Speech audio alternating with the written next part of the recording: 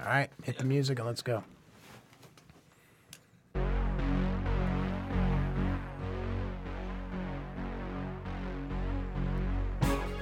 All right, whether you like fastballs, sliders, changeups, or slurves, we've got your pitch right here in the strike zone. Welcome, everybody. I'm Matt Stryker along with Mike the Rotocop. You can read me at razzball.com. Find me at Matt_Stryker_. Listen to me right here. And the man to my right. Mike. Go ahead. Whoa. I thought you were going to intro me. I was about to, but you started speaking. I'm sorry for cutting you off. Mike the Rotocop, at Mike the Rotocop on Twitter. You can find me at pitcherlist.com, metsmerizedonline.com. And we have a special guest today. One of our guys from Metsmerized, Joe DeCaro, will be coming on the show. Yes, the executive editor of Metsmerized Online. You know something? So we've just gone on the air, and already I feel like we're going to fight. And I feel like that's a theme here in You baseball. came in here very hostile. Are you going to today. mic flip? Are you going to like flip the mic and just be like, yeah? This is a baseball podcast, not a MMA podcast. I think you need to remember that. All right. Or a boxing podcast, actually. So let's get into our boxing. All right. So very quickly, for those that are interested, so we are recording this today, Thursday. Tomorrow, I have the absolute amazing opportunity to go to work for ESPN and Top Rank Boxing over at Madison Square Garden along with Fight TV. I'll be hosting all the interviews for the Crawford Khan fight, so I'm very excited about that. Are you a boxing fan at all, Mike? I am a boxing fan. Yeah. Boxing, MMA, I'm WWE, I'm all about it. No, not WWE. So just real quick, give me the prediction. Crawford Khan, who wins? Considering that Crawford is minus 2,000 on Bet Online and the over-under for rounds is 9.5, I'm going to go with Crawford in a knockout here. Yeah, a lot of experts. I don't think Khan takes it all the way. Yeah, a lot of experts are picking Crawford for a knockout in the 6th or 7th round. But I did bet against Errol Spence his last fight to not go 12 rounds. No, just to not go 12 rounds. And what happened? It went 12 rounds. Hey, so of course. There you go. So don't touch anything. All right, so all this talk about fighting and stuff, let's jump right into what's going on in baseball. A lot of people are split right down the middle on this Tim Anderson bat flip situation. Now, for those that are not familiar, on Twitter, at Jomboy, Jomboy, put together a great mashup that really tells the entire story. Mike, you're going to pull that up and let the listeners hear? Yeah, so let's do the Tim Anderson bat flip first, and then we'll get into the mashup that Jomboy did of the White Sox calling it and the Royals calling it. So this is the Tim Anderson 2-run homer. Mind you, bottom of the fourth, 3-2 count, 2 outs in the inning. Tim crushes this ball.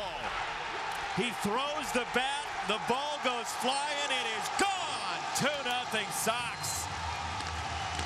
The ball was majestic. The bat was a javelin. And the Sox lead.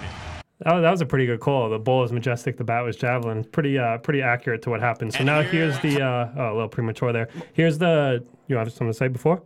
No, this is your show now. You go right ahead. What are you going to say? Here's the Jomboy mix-up of the White Sox broadcast and the Royals broadcast, and you could it's pretty self-explanatory who's who. Here it is. And here come the benches. Fun in baseball is not allowed. We have to yell at each other because he flipped his bat because he hit a home run. Why don't you just get him out? That would be the idea. But this is not the first time Tim Anderson has done that. No, I mean, that was pretty flagrant, especially after he threw the bat and then he yelled something and it looked like it was towards Maldonado. I mean, you understand that it's a very competitive game. Totally get it. That's the way it used to be in baseball, that you're going to get a hit when you do something like that. But you can also get him out. You can't expect to just be flagrant and flaunt like that, and show your opponent up without any repercussions. There's an easy way to take somebody and shrink their ego a little bit. You keep them off the base path. It's a tie game. The lead run is at first. Do better, baseball. Well, Anderson's got So you get the gist of it, that obviously the Royals guys are signing with the Royals, the White Sox guys are signing with the White Sox, and you see a lot of let the kids play online. I'm curious to hear your thoughts about all this. So there's a few things. The bat flip was pretty adamant. It wasn't just a flip. I mean, he threw the bat, he shouted in Maldonado's direction, and Anderson was just pumped up. And I get that. If you watch what happens afterward, Anderson even says to Maldonado, no, we're good after Anderson gets plunked. Mm-hmm. But to me, the clearing of the benches is where I have the issue. Honestly, if you're going to come off the bench, it's almost like in your industry, if you're going to pull your weapon, you better use it, right? These guys come off the bench just to be a part of something. To me, you're going to fight. That's it. Because the more that we talk, the more you're telling everyone that's watching you don't really want to fight. So that's the first thing. I understand these guys get paid millions of dollars and a broken hand would suck. But if you're going to play tough guy, then you have to at some point back that up. I'm beginning to see that bat flips are part of being excited and competitive, but then again, so is being plunked. My only problem is this. You plunk a guy, you put that guy on base. You don't win anything by doing that. So here's the deal. You want a bat flip? Cool. Understand that you're going to get hit on the next time you're up at bat. As long as you don't get hit in the head or in the hand, I'm cool with all this. Let it go. Let's play. We don't need to clear the benches. And there was also some other stuff going on. It looked like it was with Nettie Yost, but I didn't know the backstory there. You're going to fight. If not, you guys are getting paid millions of dollars to play a game. So that's my 2 cents for whatever it's worth. There's a couple layers to pull back here. One thing you brought up was the guys running out of the bullpen and stuff. How would you feel about the third man into any situation like this? 2-week suspension. Fine. The third man. Listen, that would stop all. It would stop everything. Every single baseball brawl there is, 99% of them at least, that would stop it all. Would you agree with the rule like that? They do it in hockey, right? Third man in, I think, is a game misconduct. Yeah, listen, I remember Robin Ventura and Nolan Ryan. And Ventura foolishly charged the mound, and Nolan Ryan beat his ass. Just put him in a headlock and gave him noogies like he was his kid. You know something? If Anderson's going to fight, who was it, Keller that hit him? Yeah, Brad Keller. Fight. Go ahead, do your thing. We'll all clear. And it's not, again, because it's baseball and they use their hands, whatever, you're not going to throw punches. I understand that. Listen, I used to work the door at a bar in Manhattan called Bar None. I'm not the biggest guy in the world, but the first thing my boss told me is if you leave a mark on a patron, when the cops come, you're going. So I'd love to see Tim Anderson double leg Keller, take him to the ground. The minute you're down, good, let's get up and we'll be done. Where's the line? I understand if I'm going to hit you in the butt, I'm going to hit you in the thigh.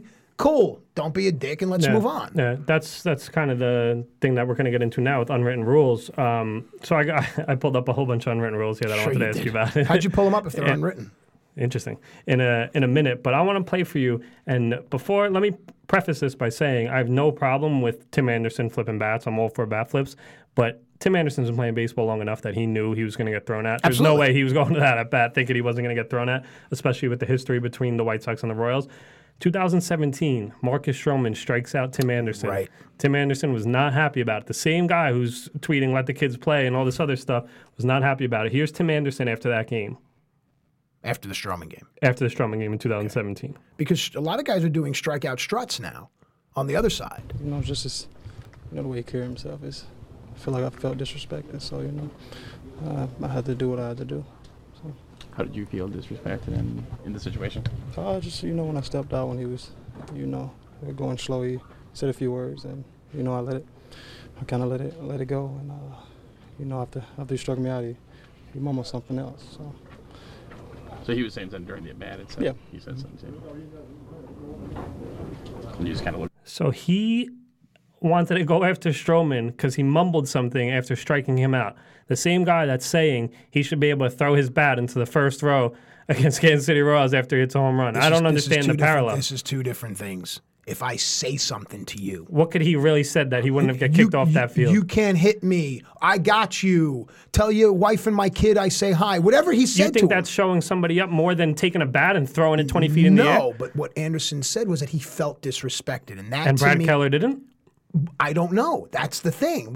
Keller, to me, there's that unwritten rule in baseball. You show me up, I show you up. The game patrols itself. And I agree. And what Brad Keller did was right. And what Tim Anderson did was right. I'm not saying either of them are wrong. And let's move on. Exactly. Yes. But the people that are on Tim Anderson's side of this, he's got to play it both ways. You can't strike out and talk shit to the pitcher after the pitcher's talking shit to you like he's doing something wrong. Correct. Because when the roles are reversed, that's what you get. You get a guy who's contradicting himself. I 110% agree with you, but something else that Anderson said that struck me, and this has always been a thing for me.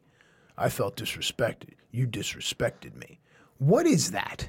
Because again, I was always taught, a lot of people say, oh, you have to earn my respect. So I was always taught by my dad, everyone I meet has my respect. They have to earn to lose it. That's a totally different story altogether. So when these guys are, you go disrespect me, here's the thing. The players know where the players stay at the hotels. They see each other at the same restaurants. Again, this could be toxic masculinity, but if we have beef, yo, man, let's settle this. But here's the thing. I make $21 million using my hands. The last thing I'm going to do is try to let my emotions get in the way by punching you in the face. And I don't know about you. I've thrown plenty of punches in my life. All right, if I've thrown 1,000 of them, 400 land clean. And fighters out there will tell you it's hard to land a clean shot. And when you do, it hurts you. It runs up your arm. It stings. When you catch someone right, you know it. So you have to just choose. What do you want to do? Do you want to posture and pontificate? You want to posture and show everybody I'm a tough guy? No. I just think there's a lot of, hey, look at me. Hey, look at me. I like the guys that quietly do their thing. Joey Votto, you'll never see him do that. Max Scherzer, he doesn't need to do that. Just stuff like that. And it's something like, and I texted you this on the side to bring your text now. To bring MMA up again. Jorge Masvidal, he didn't need to do that whole Leon Edwards thing for people to know not to mess with the guy. No one was messing with the guy before that. He didn't need that, but now he kind of made Leon Edwards a bigger name by doing that. You know what I mean? And he spoke on that on the Joe Rogan podcast. But to what you were saying about these guys, there's certain guys that don't need to do that stuff. And Tim Anderson is having an insane year. He's hitting 424 coming into today. But the story is not Tim Anderson's hitting 424. The story is Tim Anderson did the bat flip and everything else. Before Joe calls to the unwritten rules, real quick, I'm just going to give you a couple. You tell me if they're dumb or not. Never steal when you're 2 or more runs down. That's more of a philosophy. Yeah. That's more of a philosophy. And that's more of you don't want to make it out. You're trying to earn runs. Don't steal when you're well ahead would be That's a different one. Yeah, that I can see that. If you're up 7, 8. But then again, in this day and age, the game changes, man. The game changes. 8-run leads aren't safe anymore, especially with the way bullpens are. Neither are the 31-point leads. That's the Golden State Warriors. There you go. Don't talk about a no-hitter while it's in progress. I think that's more of like a superstition than an under. Here's a famous one that A-Rod was a culprit of. Don't step on a pitcher's mound. I think that's akin to when you go into a locker room in hockey, don't step on the seal, But then again, how does that impact? Now, as far as don't step on my mound, I know a lot of pitchers like to create little surfaces for themselves. You'll see pitchers digging in. That could be that you're messing with my little area. Don't come into my living room. Personal space. Put your feet on my table. So that I can understand. So there's that. And then the last one I put here is don't bunt to break up a no-hitter. It's cheap, but if you're bunting to get on base to create runs, that's one thing. But this is something we could talk about more. Let's take this call right now. Here we go. All right, stepping into the strike zone, a very special guest. We've been talking baseball and unwritten rules, and now we're going to hear from Joe DeCaro, the executive editor of Metsmerized Online. Welcome to the Strike Zone. I'm Matt Stryker, along with Mike the Rotocop. What's up, Joe?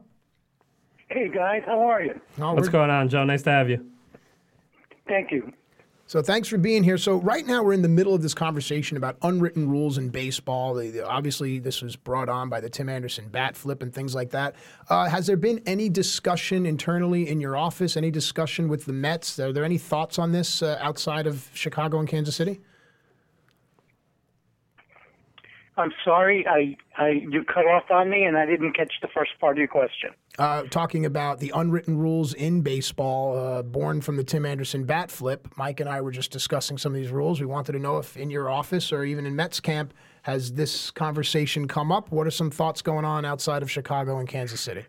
Oh, okay. Yeah, well, I guess you could say it's pretty divided 50-50. I mean, from my perspective, I don't have any problem with bat flips. So, I took offense to the way Kansas City reacted. It was uncalled for, and, that's the way I feel about it. I think, now I'm not saying that you should be doing a bat flip when you hit a home run and you're still down by 10 runs. I certainly don't advocate that. But, the guy was excited. It was his first home run, I believe, and he showed some enthusiasm, and I don't have a problem with that. Now, what I was saying before you called in, Joe, Mike here, what I was saying was I don't have a problem with it either, but Tim Anderson had to be expecting some kind of retaliation his next time up. And this is a guy that we just played a clip of, got upset with Marcus Stroman last season, or 2 seasons ago, after he struck him out. So it's kind of, I don't think anybody's in the wrong here. Would you agree with that? Yeah, I would agree with that, yes. Actually, until you just mentioned it, I actually forgot he had that incident with Stroman last season. So, I guess he should have expected something. I mean, it was a pretty emphatic bat flip. It wasn't just your typical bat flip either. I mean, I guess he kind of had it coming. But At the same time, you don't want to see somebody get injured, for just being a little bit too over enthusiastic. You know what I mean? Yeah, no, I totally understand what you're saying. All right, so here in New York, a lot of the sports talk radio the past few days have been talking about Steven Matz's last outing and the manager's decision to leave him out there. Your personal thoughts on that? Well, all right. Well, let me start with Callaway.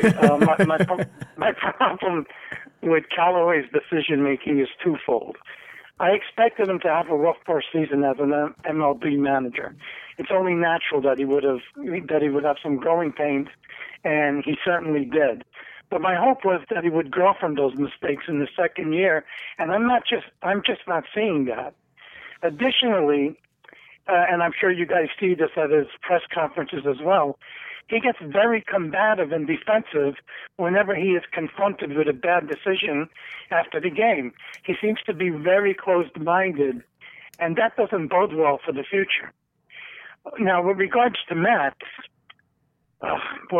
he can be very exasperating. I love Matz, but he's a complete enigma. It's amazing to me how he can look so stellar in one start and so awful in his next start. It's a pattern with him. But what really bothers me the most about Matz is how quickly he becomes unraveled after he gives up a home run or if there's an error on the field. He completely loses his focus and concentration, and the opposing hitters smell blood in the water. Yeah, it seems to be the case with Matz. It's more of sometimes it's a psychological issue with him as far as a physical issue with him. So there's a couple other things. I mean, the Mets are probably one of the most polarizing teams out there at the moment with everything they got going on. And you mentioned Callaway's decision-making. One of the decisions was not bringing in Edwin Diaz the other day when the bases were loaded, and he brought in Gesellman. So that's just another example of Callaway's. I don't know if that's coming from Brody or if that's Callaway. And what were your thoughts on Diaz only pitching 3 outs for the rest of the year? Well, I have no doubt that Brody has some say in the lineup construction and stuff like that. But then once you're in the game and the game's going on, I think that's all Callaway. It's crazy because it seems like it's always feast or famine with the Mets for some odd reason. Mm-hmm. In Terry Collins, we had a manager who overextended his use of the closer, constantly sending him out for multiple innings, using him in blowouts and non-save situations. And now we have a manager who is the exact opposite and refuses to use his closer for more than 3 outs. It's so bizarre, but I don't know. I guess that's our lot in life as Mets fans. And it's a little weird because Callaway seemed to be a guy that was all about the advanced statistics, and he'll throw a closer. Exactly. He'll throw the closer anytime the situation dictates it. But now it seems to be the total opposite of what he was saying when he first came over. So who knows really what to believe with what's going on over there. Let's hit some bright spots real quick with Jeff McNeil, Pete Alonso, Michael Conforto. And these are 3 of the best young players in Major League Baseball. What Jeff McNeil's doing is truly special. What have you seen from these guys? Oh, absolutely. I agree with you. They are some of the best young players in baseball. In fact, right now, the 3 of them, McNeil, Conforto, and Alonso, are 1, 2, 3 on the Mets in hits, batting average, slugging percentage, OPS plus, and more. I mean, who could have predicted that when the season started? What we have here is essentially the core of the Mets offense for years to come. And the great part about it is we're talking about players who are only 25 and 26 years old, and the best is yet to come. These guys have yet to reach their prime, and they're already looking like the best players on the Mets right now. So I'm really excited about all 3.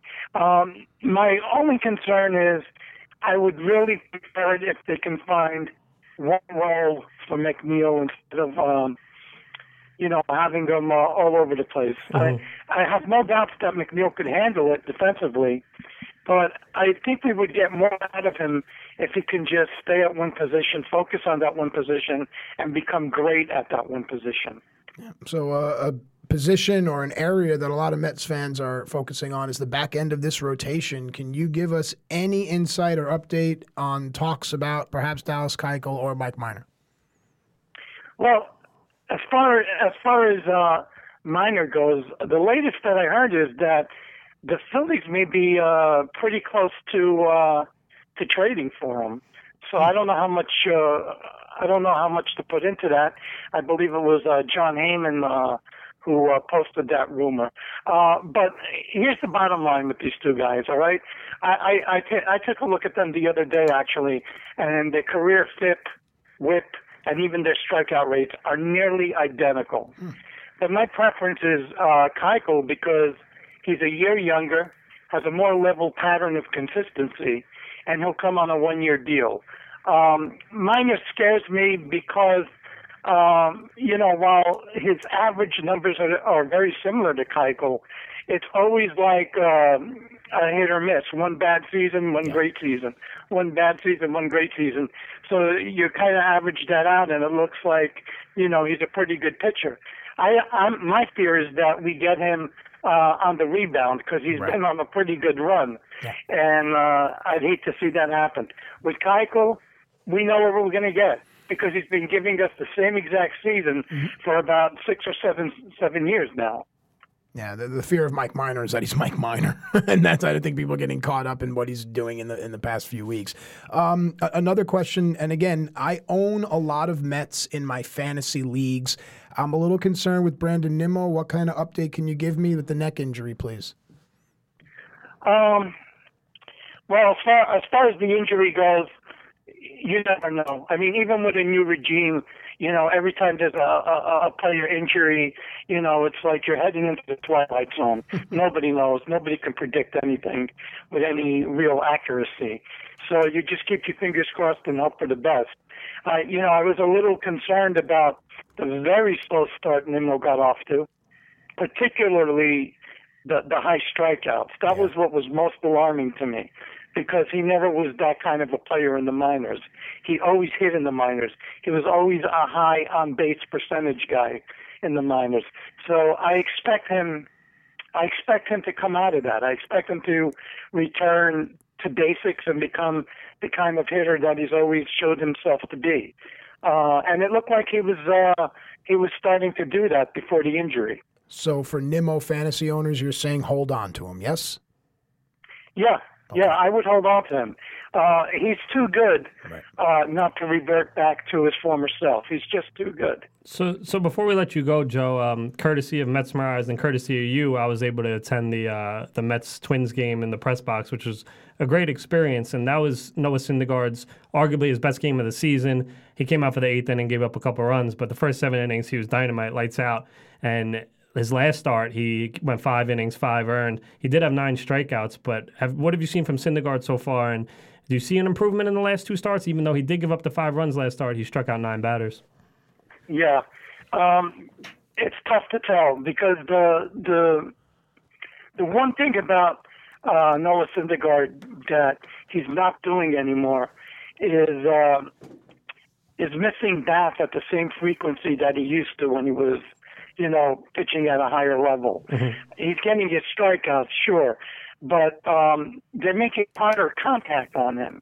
I mean, it's become so much more easier for hitters to pull the ball, and that was something we didn't see very much of with Syndergaard 2 and 3 years ago.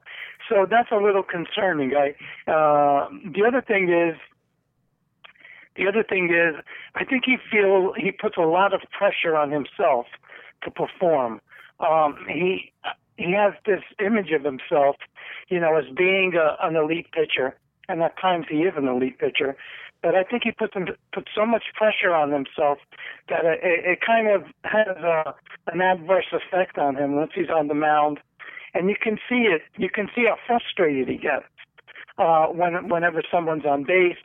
Whenever he gives up a home run, which unfortunately he's giving up more now than he ever did before. Mm-hmm. So I'm a little concerned, but like Nimmo, I expect Syndergaard to kind of revert to his norm. I'm hoping that Dave Island will work with him and try to get his head straight psychologically and physically start doing some of the things mechanics-wise that made him so successful previously. All right, we're talking with Joe DeCaro at Metsmerized, METSMERIZED on Twitter. He's the editor of Metsmerized Online. A couple of more minutes. To those that don't know, what is Metsmerized Online? Well, it just started out as a personal blog for me, sort of like my own Mets diary. But it really grew in leaps and bounds. I mean, I can't even explain how that happened, and I'm still humbled by it. But now we're a multi-author site. We have some amazing writers, some great talent, and we cover the whole gamut in MLB.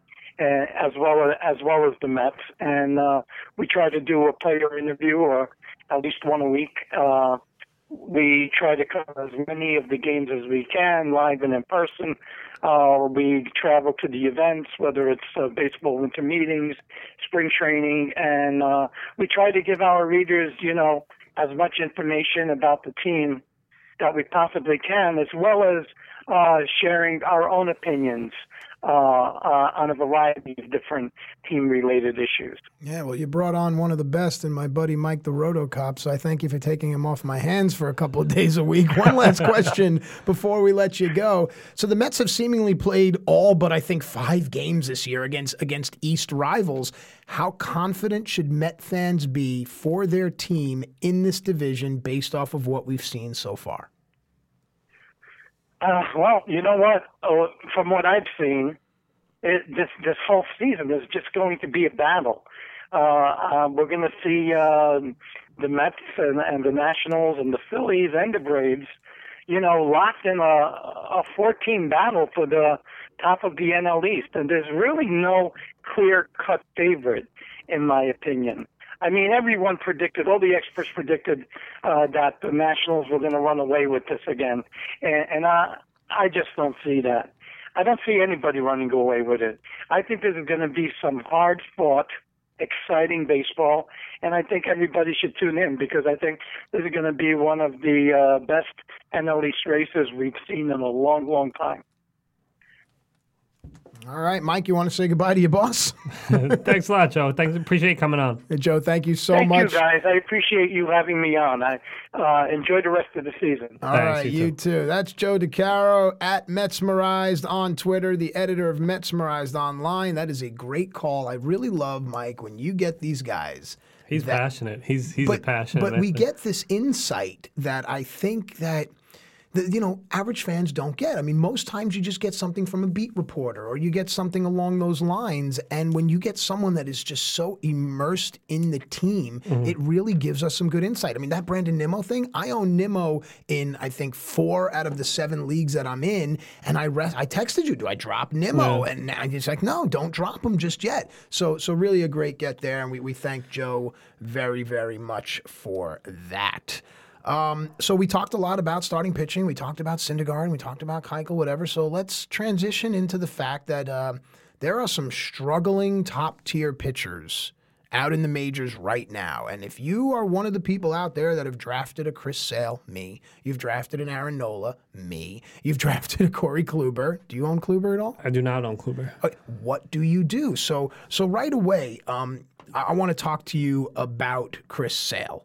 For me, velocity has been down, although I think he touched 95 or 96 in his last start. But yeah, 96.8 was his max velo in his last start. So here's what concerns me, though. All right. Through Sale's career, he's always had an ERA and a FIP that are relatively close. Now, just real quick, and I know, Mike, you didn't want to do this, but I have to do this. So when I first started learning metrics, I didn't know what FIP, WHIP, WOBA was. So FIP is basically fielding independent pitching. It's like ERA, but it's a bit more accurate because it only takes into account the things that a pitcher is responsible for, things a pitcher can control: home runs, strikeouts, hit by pitch, walks, etc. It takes out of the equation a shift, an error, a bloop, things like that. So when I see a guy with a low FIP but a high ERA, I think that guy's a victim of bad luck. And he could be a great buy low option. So now that I've identified FIP for you, back to Chris Sale.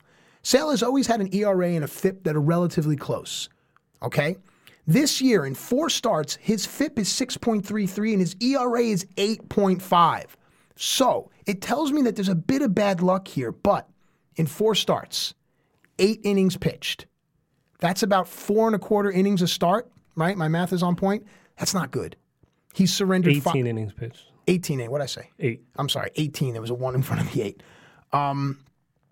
Yeah, so he had 18 innings pitched, 4 1/4 innings a start. That's not good. He surrendered 5 home runs, which to me is a result of the decreased velocity. But keep in mind, in 10 seasons, Chris Sale has given up a total of 153 home runs. That averages out to about 15 a year. That's not what he gives up yet. It's just the average. He's given up a third of that already. So either Chris Sale finds it and settles down and becomes Chris Sale, or I think if you own him like I do, I think you maybe shop him. Like you said, he finally hit a good number in his max velo in his last start against the Yankees, but he's still giving up doubles to Mike Tauchman and giving up home runs to Clint Frazier, which is not the Chris Sale that we always know. His four-seam has a negative 7.7 p-val, his pitch value on his four-seam, which is absurd because it's always been one of his best pitchers throughout his career. But the home runs, he's given up 2.5 home runs per 9, and he's still getting guys to chase. And the swing and strike rate's still around league average, but I'm still more worried about him than I am the other 2 guys on that you described in that you mentioned in Nola and Kluber. Out of those 3, I think I'm most worried about Sale. So you're talking to me. I'm a listener right now. I own Chris Sale. Do I try to trade him right now? Yes or no? That's such a great question. Thanks. I don't know about great question. I could use the word polarizing again because Chris Sale is a polarizing figure, but do I try and get rid of Chris Sale? And what kind of deal would you say yes to? Because, look, I've been looking at a lot of leagues. This was the 3rd starting pitcher off the board. He was going in the first round of 15-team leagues. You want to get back someone that is of equi-value. But here's the thing. Who's going to trade for him? Batting right now is outdoing pitching in the entire league, especially in fantasy. All of the top fantasy point leaders are hitters. And if you look, I always look back at my last year in my league, it's always pitchers just because of the volume of points that they can accrue far outweighs batters. But right now you got guys like Christian Yelich and Domingo Santana. Well, to an extent, he's kind of cooled down. But these guys are now raking, and it's the pitchers that are suffering. So what kind of deal would you make for Chris Sale today? If it was me I own Chris Sale, I would trade Chris Sale for German Marquez. And I brought this up in a group chat. Fine. And they told me I was crazy for that. That was before his last start where he hit 97. But no one's going to do that straight up. As far as a Chris Sale owner? Trade. Yeah. As far as a German Marquez owner? Yes. You don't think anybody would trade German Marquez for Chris Sale right if you're the German Marquez owner, and yeah, I think you do, and I think you feel like you win. I think as a Chris Sale owner, do I feel comfortable giving you Sale for Marquez? I would. Who starts half his games in Colorado? I would. You would? Give me another scenario, and then we'll move on to Aaron Nola. Another scenario? Give me a batter that you would trade for Chris Sale. Would you do Altuve for Sale straight up? No way. No way? Why? Not if I had Altuve. That's right. Yeah, no way. So, but do you see what we're saying now? Like Sale, really, you're going to have to look for 4th round guys to try to grab for Sale one-on-one. That's amazing that we're saying that right now at the beginning of April. A month and a half from now, that could be a totally different conversation. Correct. Going in either direction. All right, which you tend to do, which is cool. Anyway, let's look at another pitcher, Aaron Nola.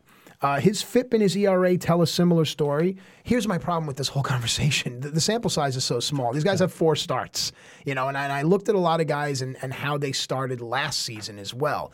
I want to revisit this a month from now. Yeah, definitely. But just keeping with this, just because it's the segment, that's what we're going to do. In 4 starts, Aaron Nola has pitched 19 innings. So that's about 5 innings pitched to start. He's given up 5 home runs. In 5 seasons, Nola has surrendered 61 home runs. So he averages about 12 home runs, and he's given up 5 already. But an encouraging sign for me, for Aaron Nola owners. I'm one of them. In 19 innings pitched, he has 19 strikeouts. That's consistent with his K over 9 through his entire career. He's consistent. Again, the sample size is too low for me to warrant trading Nola just yet. If there was a velocity issue or he had wear and tear on his arm, or even if there was more time in the league had to figure him out, I'd advocate trading him. But right now, I own him, and I'm not trading him unless you come to me with a blockbuster. Would you trade Nola for Sale right now? Not if I was a Nola owner. See? Isn't that nuts? That is crazy. And the thing with Nola, and the reason I say no is because Nola. He's had I thought it was funny. Sorry. He's had pretty stiff competition so far. Atlanta, Washington twice, and the Mets. Okay. He is another guy with a negative 4 seam pitch value. And even though he does have a decent amount of Ks, he's not missing the same amount of bats as he was last year. But the problem here is the walks, because the velo is still there, and walks are something you could fix. That's an easier fix than Chris Sale throwing 91 one game, 96 the next game. Who knows what we're going to see next game. So that's a fixable. Same thing when we get to Kluber. These guys have stuff that they could fix a lot easier than Chris Sale. Chris Sale giving up home runs to Clint Frazier, doubles to Mike Tauchman, and the velo being up and down. So that's why I would say I would keep Nola over Sale. And if I was a Nola owner, I would not trade him for Chris Sale right now. All right, so we're in accord there. Now let's get to Corey Kluber. And again, using this FIP ERA correlation that, to me, it works. And we're going to talk about another pitcher where it may not have worked, but the FIP correlation on Kluber tells me all that I need to know. A FIP of 4, an ERA of 6.16 tells me he's a victim. Just straight up. 21 strikeouts over 19 innings is on par with what Kluber does. The 10 walks in 19 innings, it tells me something. It tells me that Kluber may be afraid to pitch to guys because he does not trust his defense. So I think you can go out and try to get him if someone is selling on Corey Kluber. He's a perfect guy that you should go and try to take from someone. Would you do Kluber for Nola? Would you do Kluber for Sale? Kluber and Nola are kind of on the same level for me right now. I'm not as worried about them as I am about Sale. Would I do Kluber for Sale? Probably not, honestly. The way Sale's been so tumultuous at the start of the season. Kluber, unlike Nola, has faced easy competition in the Royals, the White Sox, the Tigers, and Minnesota, all division games, and he's struggling already to start the season against his division opponents, which he's going to see a couple more times a year, so that's something to keep an eye on. But he's still getting his Ks. His swing and strike percentage right now would be the second highest of his career at 13.3%. And the walks, you said, are an issue, but like Nola, the walks are something you could fix. And guys like Corey Kluber, Aaron Nola, they tend to fix things such as minuscule as walks. So there's a lot of other stuff to worry about when you're talking about Chris Sale as opposed to these two guys. So if you're a Kluber owner, you sit tight? Yeah, I would hang on to Kluber. I'd hang on to Nola. And Sale, if you could get a guy like German Marquez, I'm all for it. I'll advocate for it, but most people won't. So I don't know if you want to take my word for it or take the industry word for it, whatever you want to do. Well, you are the industry. So in summation, if you're a Sale owner, you're worried, and if you can get something for him, you should explore that. If you're a Nola owner, sit tight. He's going to rebound. And if you're a Kluber owner, just look at the numbers and don't worry at all. Correct? And if you're a Nick Pivetta owner, so if you're a Nick Pivetta owner, So just delete your team from your league. Well, no, hang on a second. Let me push back here because I am a Nick Pivetta owner. I've talked to you about Nick Pivetta for quite some time before the season began. I had him slotted as an SP3. I drafted him across the board, and here's why. 95-mile-per-hour fastball, 85, 86-mile-per-hour slider, and a great change. I looked at his FIP. It went down a full run from 2017 to 2018. To me, that said a lot. If you're in a 12-team league, I think you can drop Nick Pivetta and maybe try to get him back later or something like that. But if you're in a 15-teamer, I think Pivetta comes back up in 3 weeks. So depending on what your waiver wire looks like, you might want to hold on to Nick Pivetta because he's going to be back up, especially if you're in a deep 15-team league. So let me tell you something. Let me tell you something, brother. That we've never discussed. Oh, wow, I drafted Nick Pivetta as my number 1 starting pitcher. Get off my show. Take your headphones off. Close your laptop. Get off my show. Joe, you're going to take over. So the other pitchers. Wait, number 1 in NFBC league? In an NFBC league, he's my number 1 starting pitcher. Why? My other pitchers. The starting pitchers are Danny Duffy. My other pitchers, because there's only pitchers in NFBC. Right. Aroldis Chapman. Yep. Blake Trinan. Jordan Hicks. Sounds great, right? So far, yeah. I mean, I'm looking at your ratios. Chris Paddock. Yeah, cool. Domingo Germán. Okay. You love him. He's 3-0. And then it goes downhill after there. Brad Peacock. No. Who's it go? Go ahead. So my starting staff out of the draft was Nick Pivetta, Rich Hill, who's hurt, hasn't pitched yet. Pavetta's in the minors, and Brad Peacock, who lost his starting spot. Get off my show. So those are my 3 starting pitchers coming into the season with Chris Paddock and Germán. And Paddock and Germán have worked out phenomenally. Fine. Yeah, fine.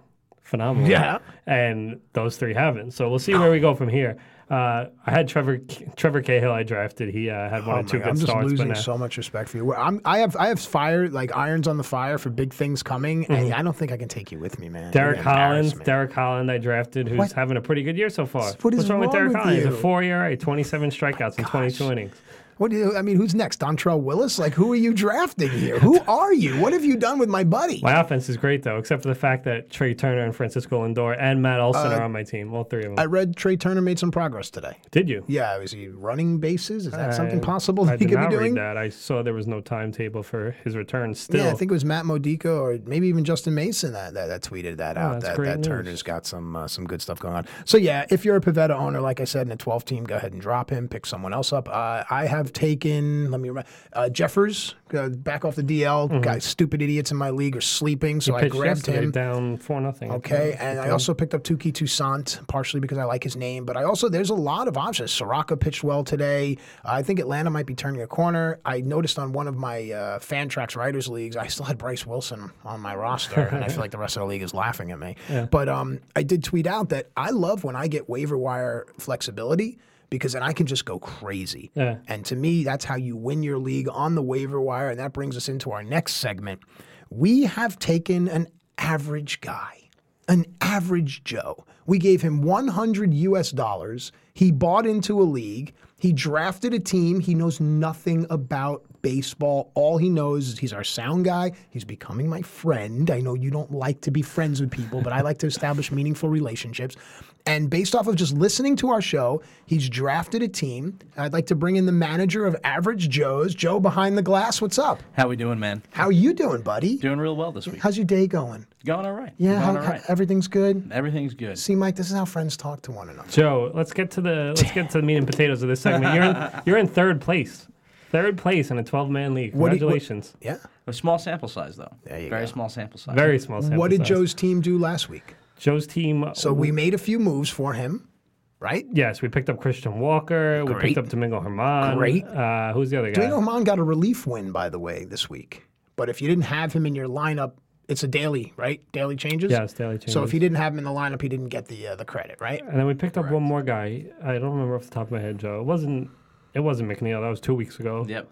That was 2 weeks ago. That's a great pickup. It was a great pickup. So who did Joe play last week? Joe played Yadier League, And how'd he do? and he won 7-3, which put us in third place. So right now you're in third place. Now let's look at Joe's team. I say us, Joe. I really mean you. But before we go anywhere, Joe, you've been looking at your team every single day, 3-4 times a day. Had to now. How do you feel?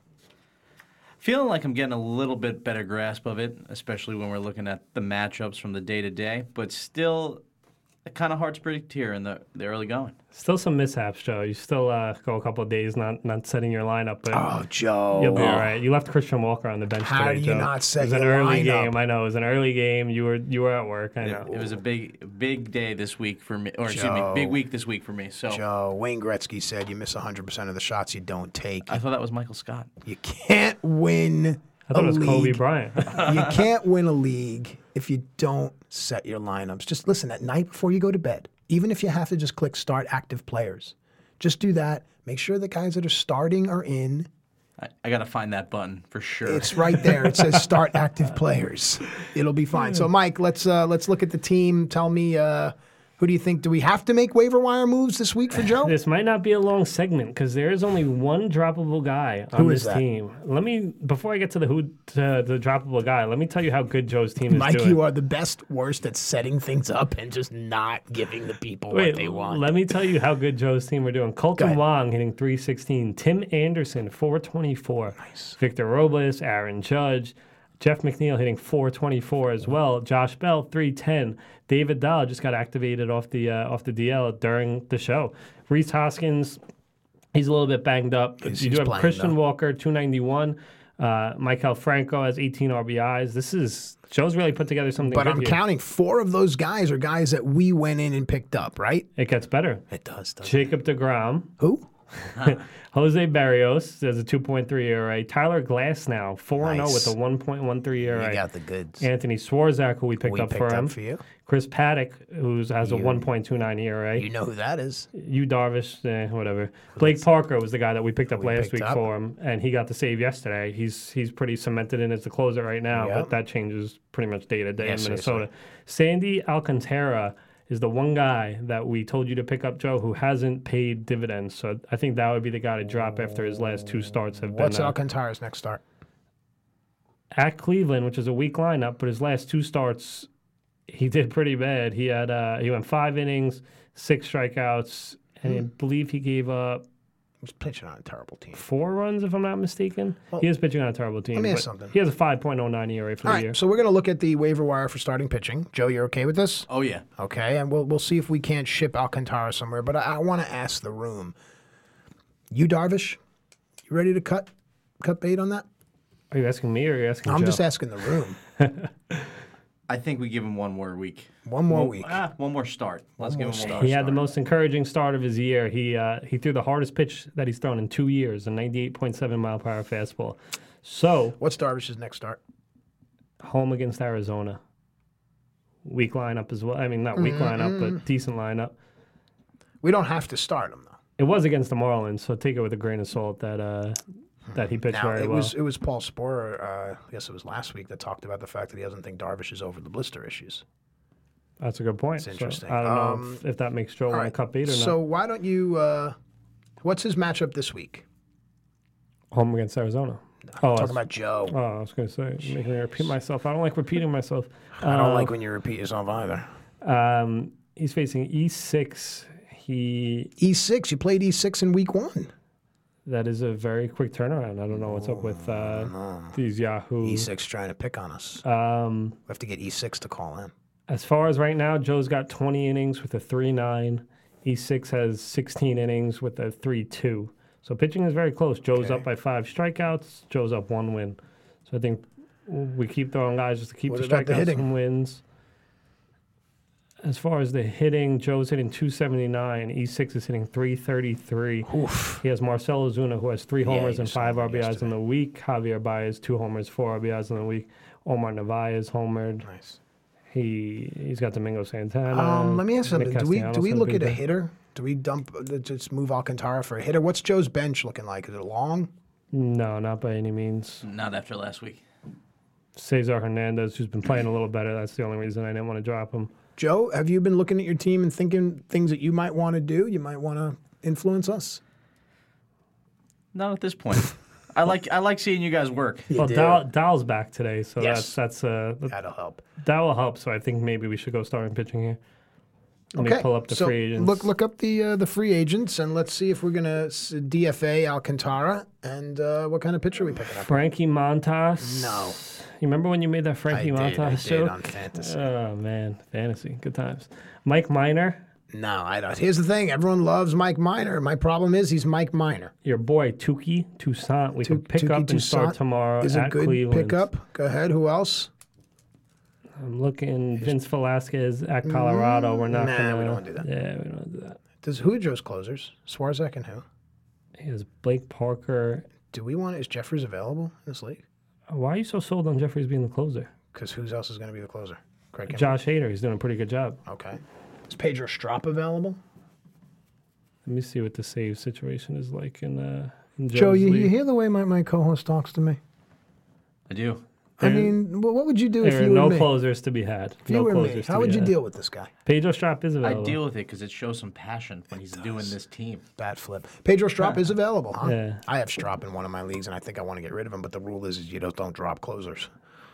He has 1 save this year, so he Yeah, I hasn't really know. been closing too many games. Toussaint, give me some other pitchers that might be around. So we were at. And also, I wanted to ask you, what about doing the John Gant or Josh James thing, where you just You kind of love John Gant. I throw don't him think we've out gotten there? through like one of these shows without a John Gant. Well, mention. because look, the way that especially with the way starting pitching is faltering this season, I think if you get a guy that you can throw out there every day that's going to, give you a nice little low whip, could get you a win after only pitching an inning or a third or 2 innings, to me that's worth it. So John Gant, Josh James, there's a lot of guys out there that could be that guy.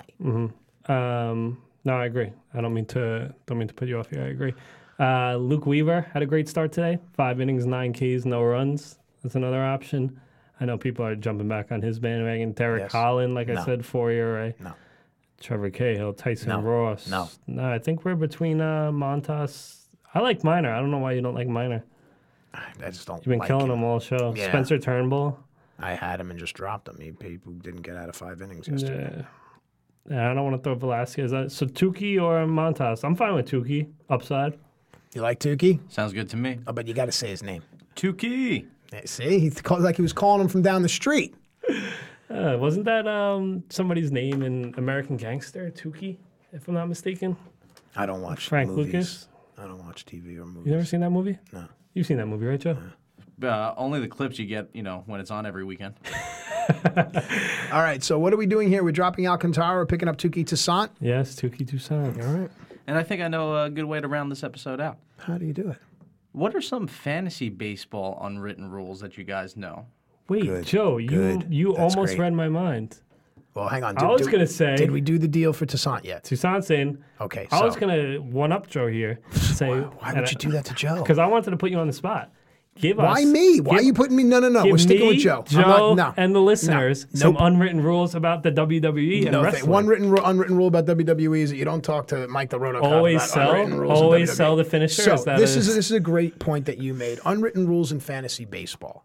Now, there isn't really anything you can do that guys in your league are going to say, let's fight. Unless you're the kind. So I did this one year in my league. I hated everybody, and I was like 1,000,000 points out. And I went and I dropped Mike Trout, Jose Altuve. I mean, I had a great team, but for whatever reason, I didn't pay attention to it, and I flooded the market with all these guys. I've been kicked out of that league. I can't go back into that league. So I think that's one thing maybe. Why would you do that? Because I was very far out, and I hated everybody. Interesting. And I saw that the guy that was in second place was one on the waiver wire, and the guy that was in first place was a guy that I had venom for. So I knew that Trout's going to be that kid. That guy will get the waiver wire one. He gets Mike Trout. That is messed up. That's diabolical stuff right there. Did they let you play out the season, or they just the season was He out ending? at that I was point. done. I got a funny one, and it's funny that we're talking about this now because I just got in my Yahoo Pro 1000 league. I got a message from somebody because you don't know these guys, so they have to talk to you through the messages and the trades. So he offers me Mitch Moreland for Chris Paddock. I'm obviously saying no He's to that. an idiot. You should but fight him. He did it for a reason. Under the notes, it says, you offer me Mikolas and Stripling, and you drop them. Are you going to drop Paddock too?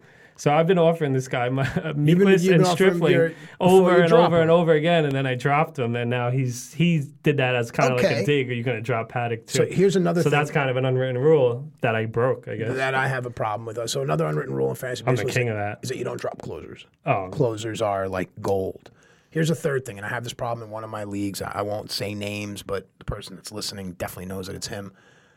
I don't like if I saw 3 days earlier you've just picked up player A on the waiver wire, and now you've turned around and put him in a trade with someone that we all know the king of that. doesn't know anything about the game, that you've bullied him into a trade, and it's a guy that you just picked up on the waiver wire. The trade in my league, I think, was Porcello, Vizcaino, and Wong for Eflin and Adam Jones. It's a crap trade anyway, but Vizcaino's arm fell off. Wong, the guy picked him up on the waiver wire, but he's Wong, and Porcello stinks. So basically, what did you do? You traded Porcello for Eflin and Jones, and you bullied the kid into making the trade anyway, so you're a dick.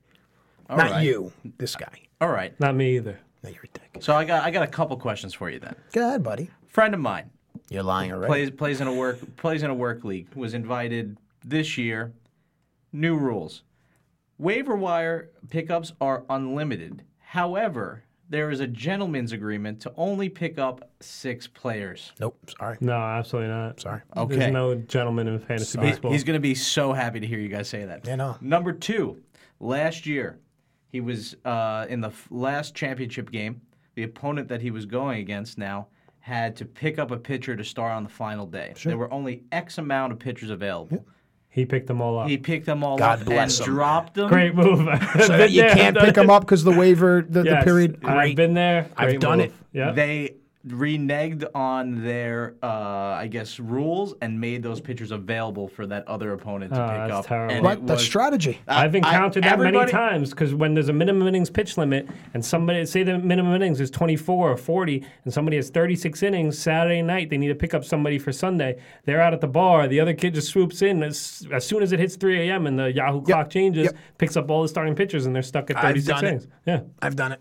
All right. 100%. I've also done things like if I'm at an innings limit, but I'm at 1399 on the last day of the year, and I pick up a guy that goes 9 innings, those 9 innings count, Yeah. right? Yeah. Because he started at 1399. So all that stuff to me is strategy. Yeah. So I'm down. I'm down for that. All right. Totally agree. All right, Mike.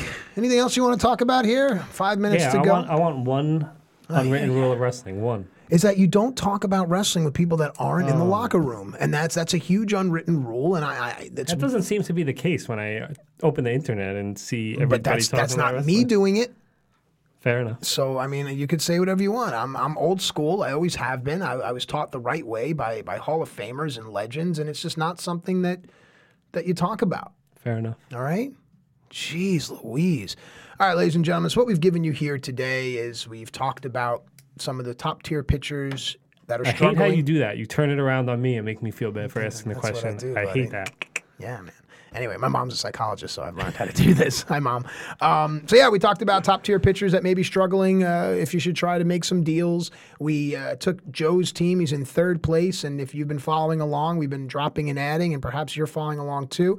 I want to tell you this. This is fantastic. I was on the phone with customer service 2 days ago, and the guy on the other line says, do you call in a lot? Your voice sounds really familiar. And I'm waiting for the obvious. And I had MLB Network on in the background, and the call was going on, and he goes, wait a minute, you do a fantasy baseball show. And I gushed because for the first time, I'm being recognized for doing fantasy baseball and not wrestling, and it made me feel really good. And he's like, yeah, you do fantasy baseball with that other guy. So I think that's going to be the name of my show. You did not tell me that. It's going to be The Other Guy. You did not tell me that. All right, so a lot of good games on tap. As always, we remind you, check your waiver wire. Constantly check your waiver wire. Also, check your league transactions. Try to see who other guys have dropped. Try to pay attention to what other guys do, and that way you can win your league.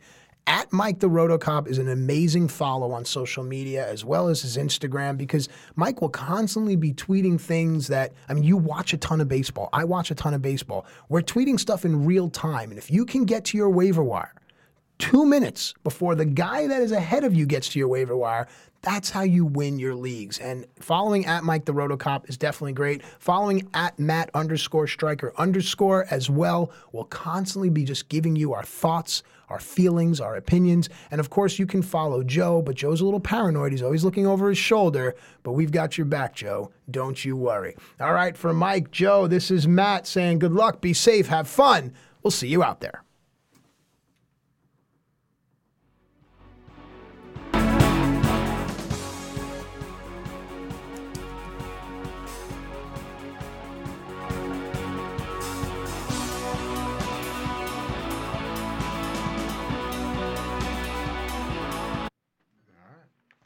That was good.